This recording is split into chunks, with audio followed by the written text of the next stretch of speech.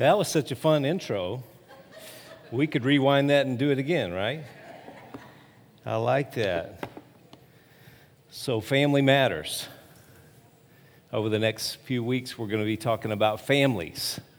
And I just felt the oxygen go out of the room. It's one of those things, you know. Families are just part of life. I guess I can start off by telling a little bit about my family, where I came from. I'll just jump right out there, experienced divorce as a child. And so I understand a little bit about that. And I'm obviously telling you a little bit about myself so that you'll see where I'm coming from and see where we go to in the Word and how God views family and how we can grow as a family. But my family wasn't the ideal, but I never remember a time where my mom or my father denied me their love or treated me in a way that was unloving. As a child, I grew up with the security of knowing that my dad loved me, my mom loved me, and things just didn't work out. And I was of the age, and I was a teenager in high school, and I understood that it wasn't my fault that they decided to split up, and I was already walking in a relationship with the Lord, so I didn't really doubt God. I didn't have a problem with, maybe this was God's fault or He caused this, or I didn't get mad at God. And thank God, by His grace, I didn't get mad at my parents. And my parents really weren't mad at each other. I just saw dysfunction and understood that was their choice. So, what about this thing called families? What does God say about it? What does His Word say about it? We're going to look at that over the next few weeks. And we're going to end our series on Family Matters with Ken and Trudy Blanc coming at the end of September. It's going to be a great time. So I encourage you, that Saturday, which is September the 29th, we're going to have a Saturday morning Family Matters workshop, I guess you could call it, from about 9 o'clock till noon. So you'll want to come here for that. We're just asking the Lord to bless our families. In fact, that's a second part of our mission. We have a 4-point mission at Lifeway Church, and the second part is to build strong families. You have to put some effort in it, right? It's not automatic. It doesn't just happen because two people fall in love. We saw through the video there, could you experience some of that? Have you experienced some of that? Get in your place. No, you've got the wrong shirt on. No, you're supposed to be over here. The oldest goes over, and then, and then everybody smiles for the picture. So, family matters. Does it matter? It matters to us, and it matters to God.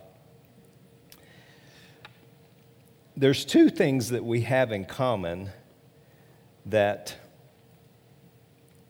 as people that are born on this earth, and the first thing is that we didn't have a choice in what family we were born into. Our mom, our dad, our brothers and sisters, and those that are related to us, we didn't have a choice. And so, growing up, I'm sure that you had the same thought I did back once upon a time where I thought, wouldn't it have been nice to been a part of my friend's family? I had a friend when I was 12 years old. His name was Ralph Finkbinder, German name. And his father happened to be the general manager of a country club. And so I liked to go to Ralph's house after school. And it was great.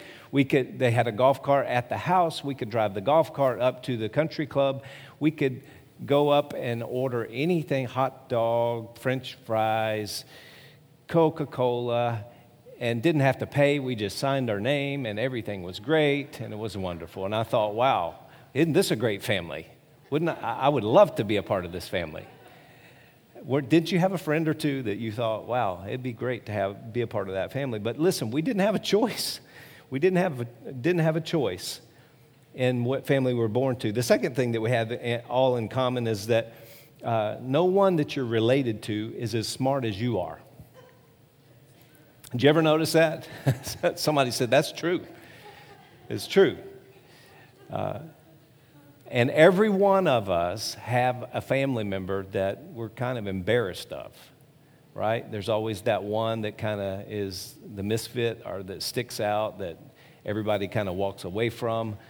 If your family's like mine, and I'm sure that it is, family it's a big subject, guys. And listen, I understand how huge it is when you talk about families. We have here today, we have people that have never been married. We have people that have been married one time, twice, 3 times. But listen, God is a God of family. He created family. We have people in this room that are raising their children's children, or maybe foster parents, or adopted parents. There's all kinds of family. That's a huge tent that this word family sits under. And so we're taking on this huge task in just a few weeks and looking at how God sees that. Do you ever notice, too, that no one can cut you down like your own family and hurt you because they're close to you? They know you like nobody else knows you. And so they know how to kind of push your buttons, right? And so there's some tension there. We're going to deal with that. And so, the first thing we look at when we look in the Bible, you think, okay, from Genesis over to Revelation, we're going to find some perfect families. You look in the Bible to see God's pattern and perfect families. Well, let me just inform you that right up in the front, you see Adam and Eve, who loved each other and were doing great and living in paradise. But then you notice the man chooses the woman over God. The man chooses the woman over God. And one minister said this, that a man chose in the beginning woman over God, and men have been choosing women over God ever since. And that's where the dysfunction comes in. When you put God first, everything else flows and falls in place. But when men choose women over God, then things go a little bit haywire. But you don't have to go too much further in the Old Testament to find the dysfunction between brothers. You have Cain and Abel that were living together in harmony and developed a horrible relationship, enmity, hatred between the two, and ended in murder.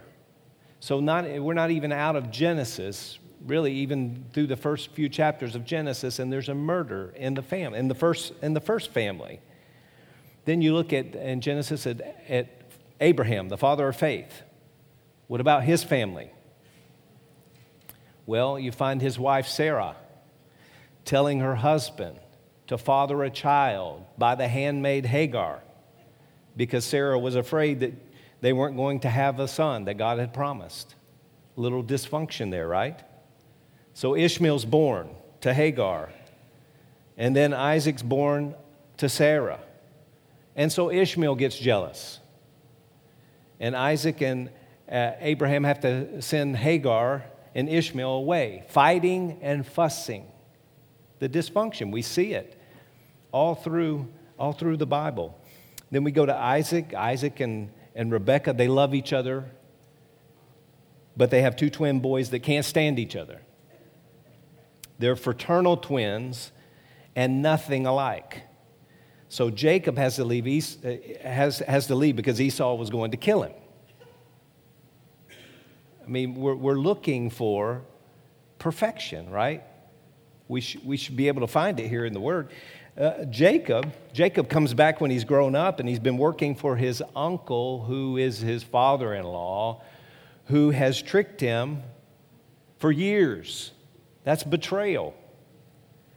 And Jacob couldn't trust his father-in-law, Laban, because he tricked him over and over and over. Betrayal. So Jacob has 2 wives, 12 sons. 10 of the brothers want to kill their younger brother Joseph, and because they're jealous, right? They throw him in a pit, and instead of killing him, they sell him off as a slave.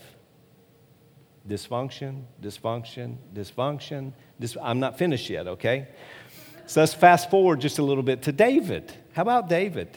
David killed Goliath, giant killer, worships God, writes most of the Psalms, knows how to worship like nobody else on the earth, has a great relationship with God, but doesn't have a clue how to get along with his family.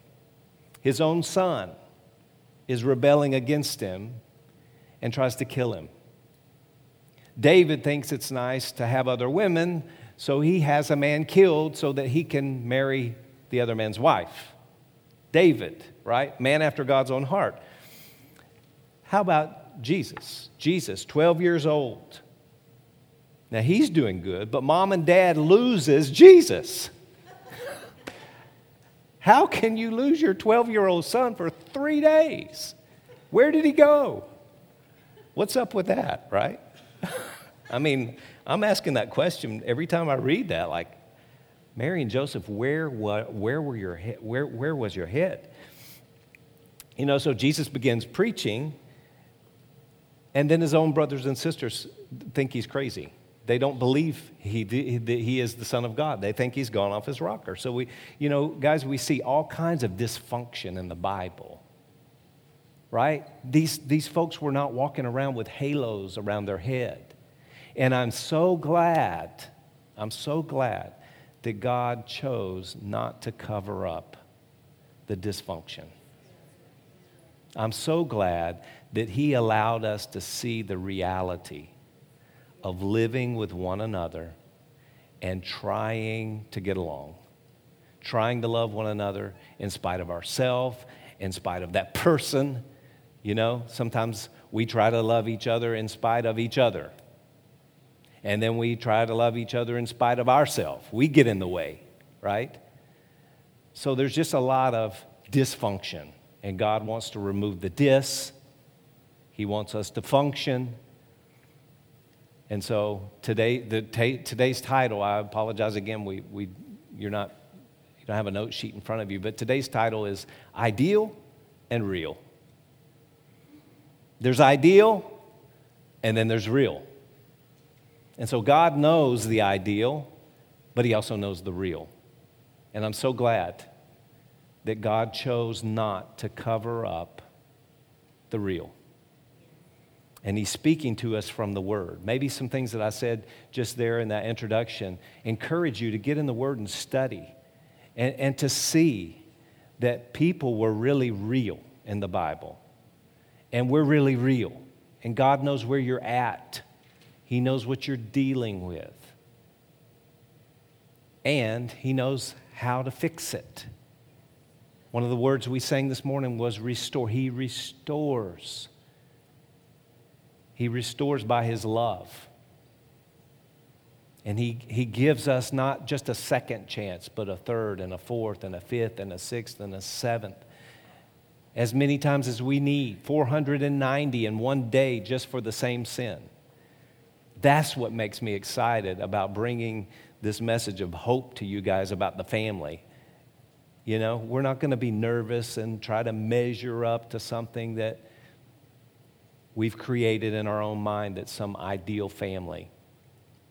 I grew up in the day where we watched reruns of Beaver Cleaver and Leave It to Beaver and Father Knows Best, and, you know, it's just so perfect. We have this idea of perfection, that nothing ever goes wrong and nobody ever gets upset and nobody ever says a cross word and everybody has a great day and there's plenty of money in the bank and you can just do what you want to, and mom comes home, you know, dad comes home, mom's got pearls on and high heels, and here's the meal, and everybody sits down, and, right? Not, right? So, you know, I think my greatest desire through these next weeks is to see all of us move one notch up, one step up in our relationships. And that's really what it's all about. Family is all about relationships. You know, when I was single, going to Bible school, I had 2 roommates. And during that time, they were my family. I mean, we shared meals together.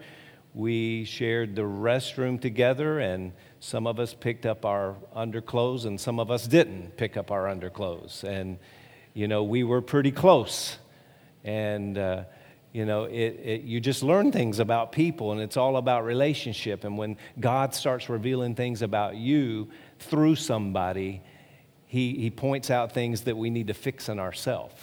So we're going to be fixing some things in ourselves over these next few weeks. But, you know, we think about the Christian family values that we find in the Word, you know, and we see God's design for families, and we think in our minds, we want to believe that it's been a big part of all the cultures through all the ages, but that just has not been the case.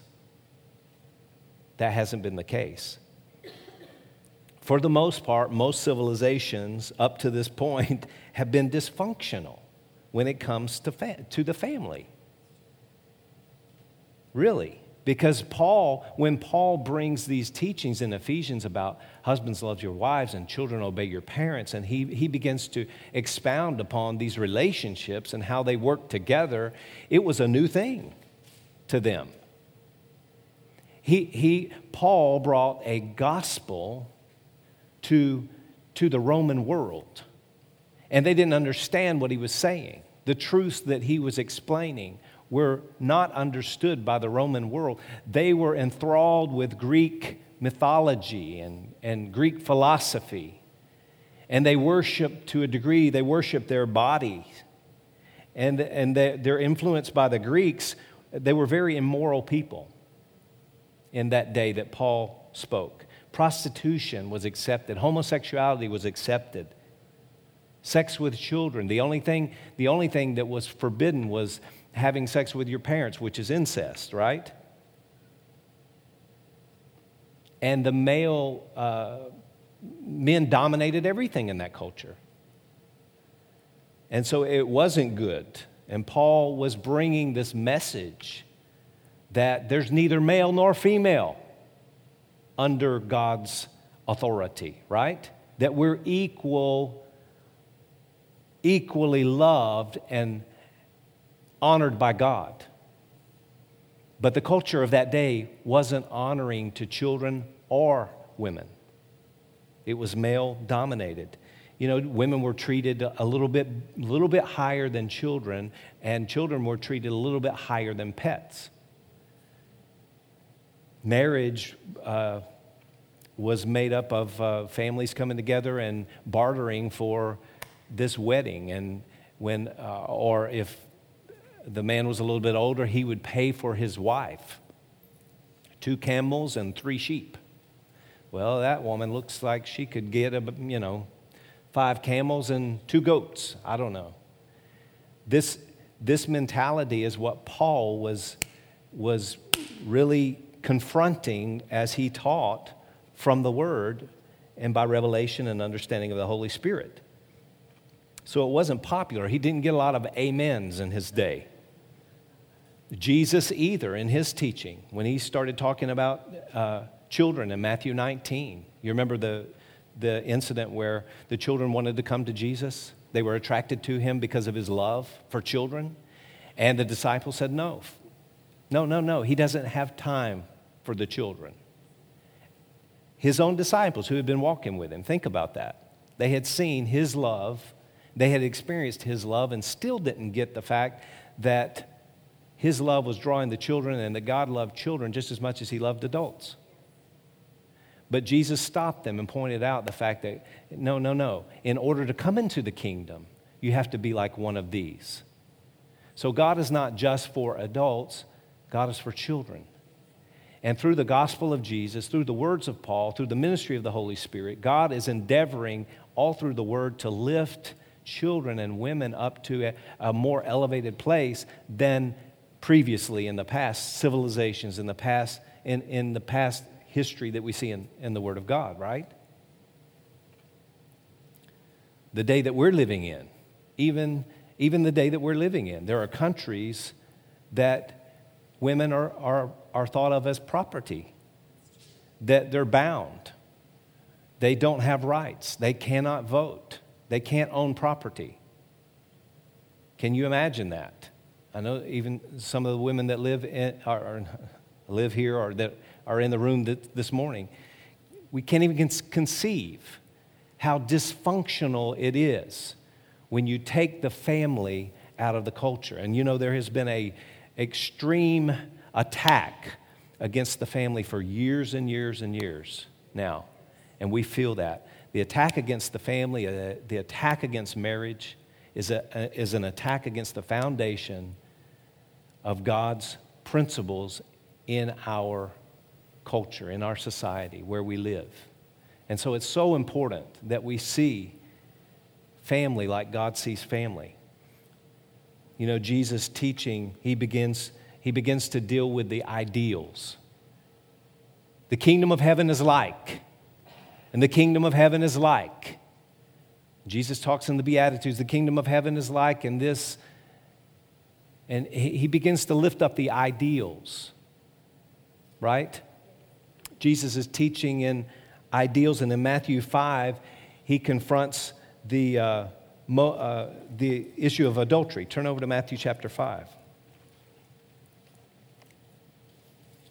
He confronts this commandment of divorce.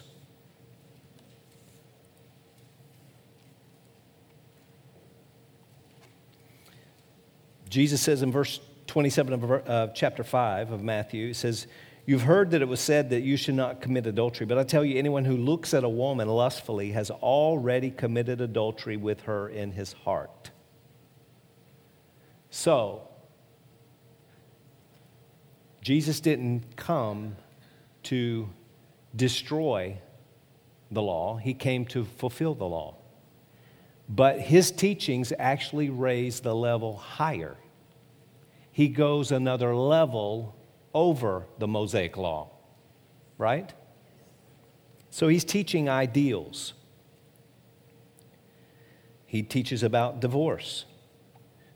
Look in verse 31. He said, it's been said that anyone who divorces his wife must give her a certificate of divorce. But I tell you that anyone who divorces his wife except for sexual immorality makes her the victim of adultery. And anyone who marries a divorced woman commits adultery. Again, raising the level. He's teaching ideals. But Jesus, at the very same time he's teaching the ideals and raising the standard, he understands that we live in a real world. He knows that we live in a real world. And so he, in order to show that Jesus knows that we live in this real world, he bends down to the woman that's about to be stoned and loves her at that point of death.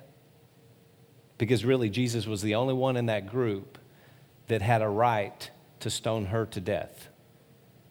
And he let her go free by his grace and by his mercy. So Jesus understood the ideal, but he ministered to the real.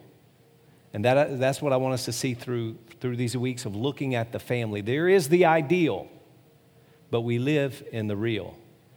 And there's a gap between ideal and real. And the thing that bridges that gap is the grace of God. God's grace bridges the gap between the real and the ideal. The ultimate goal of grace is not just to forgive you of the same sins over and over and over. Now, I'm not saying that God won't forgive you over and over, because he will. But God wants to empower us with his grace to come to a place where we begin to overcome sin. Right? So God's grace is that power that bridges the gap between the ideal and the real. Look at Philippians chapter 2 and verse 13. We need to live in a place where we recognize just how great the grace of God is. And just how much that grace has changed us and forgiven us. So that grace develops a determination within us to live above the sin. Philippians chapter 2 and verse 13 says, "For it's God who works in you." It's God working in you, both to will and to do of His good pleasure. God's grace is working within you to will, to do what He wants you to do. Right? The difference between the real and the ideal. We are in the real. God knows that we live in the real. But that doesn't lessen, it doesn't lower the standard of the ideal just because we're in the real. Do you see that? His grace not only forgives me, but it gives me this new desire that I didn't have before, that I'm going to beat this thing that I've been struggling with, whatever that is, right? Anger, strife, saying things that I don't want to say. God's grace helps me to rise above this and to work on that gap between the real and the ideal. And think of it in our family, you know. Listen, when you change, your family changes. A lot of us, and I've been guilty of this before, I want my family to change. And every time I go to God in prayer, transparently, I'm standing transparent before you this morning. Lord, change my family. He says, okay, you change you and your family will change. Absolutely. So I know the answer before I even pray that prayer. But I still put myself in that place and I say, Lord, fix me, do me, help me. I need more of your grace to work on that gap between real and ideal. Right? Are we willing to embrace an ideal knowing that we might not always live up to it? Or are we going to abandon the ideal and call our shortcomings normal? This is what the culture today does. They call the shortcomings normal. Well, we just can't do marriage. We just can't do it right. So, you know what? We won't even get married anymore. It's normal. Just live together. It's okay. We're just trying it out. After all, it's normal. Because we can't seem to believe that we can do marriage. But you see, God's ideal never wavers. His standard doesn't come down just because we live in the real. Right? Are we willing to embrace an ideal knowing that we might not always live up to it? Or are we going to abandon that ideal and call our shortcomings normal? When you embrace an ideal you know that you will never fully live up to, you begin to experience a tension between this ideal and the real. So a huge segment of our society says this about children. Well, we can't discipline our children. They go to school, and so they're not disciplined at school. So they come home, and I can't discipline them. So we just abandon the ideal for the real, and we just say, just be real. Kids are kids. We can't expect that they'll do anything right until they grow up and hit their head against the wall. No. God's word says that we should train up children that means from day one, from when they're born until they leave your house. They're part of your responsibility to train up in the way that they should go. And when they get older, doesn't set a date, But as they get older, they will not depart from the way that you brought them up. We can't abandon training up our children just because the world has abandoned it and called it normal. Again, God's ideal doesn't change. We live in the real, and He knows that. But He gives us grace to bridge the gap. It's His grace that we need. Learning how to do things God's way. And sometimes it seems like a huge task to go from here to here. But God doesn't expect you. I'm here to tell you this morning, God doesn't expect you to take this leap all in one day. It's a process that takes progress. It's a process that takes progress. Don't abandon the ideal just because you're living in the real. Deal with the gap with the grace of God. Deal with the gap because there is a gap between the ideal and the real. You know, the temptation is let's just forget it. Our shortcomings are normal, and we'll just live down here. And I've seen people live like that in their marriage and in their family. It's just, well, if you can't beat them, then join them. That's wrong. That's wrong thinking. We need to come up. I believe that the ideal is worth shooting for. And even if we do fall short, God's always there with His grace. And that's the tension that we live with. Knowing that we're human. Knowing that we fail, we make mistakes, but God's there with His grace to help us. The grace of God is so much greater than we've ever experienced up to this point. His grace is greater. His grace is out in front of us. I'm not sure what you're dealing with today, but the grace of God is here. And the grace of God is for you. God is for you.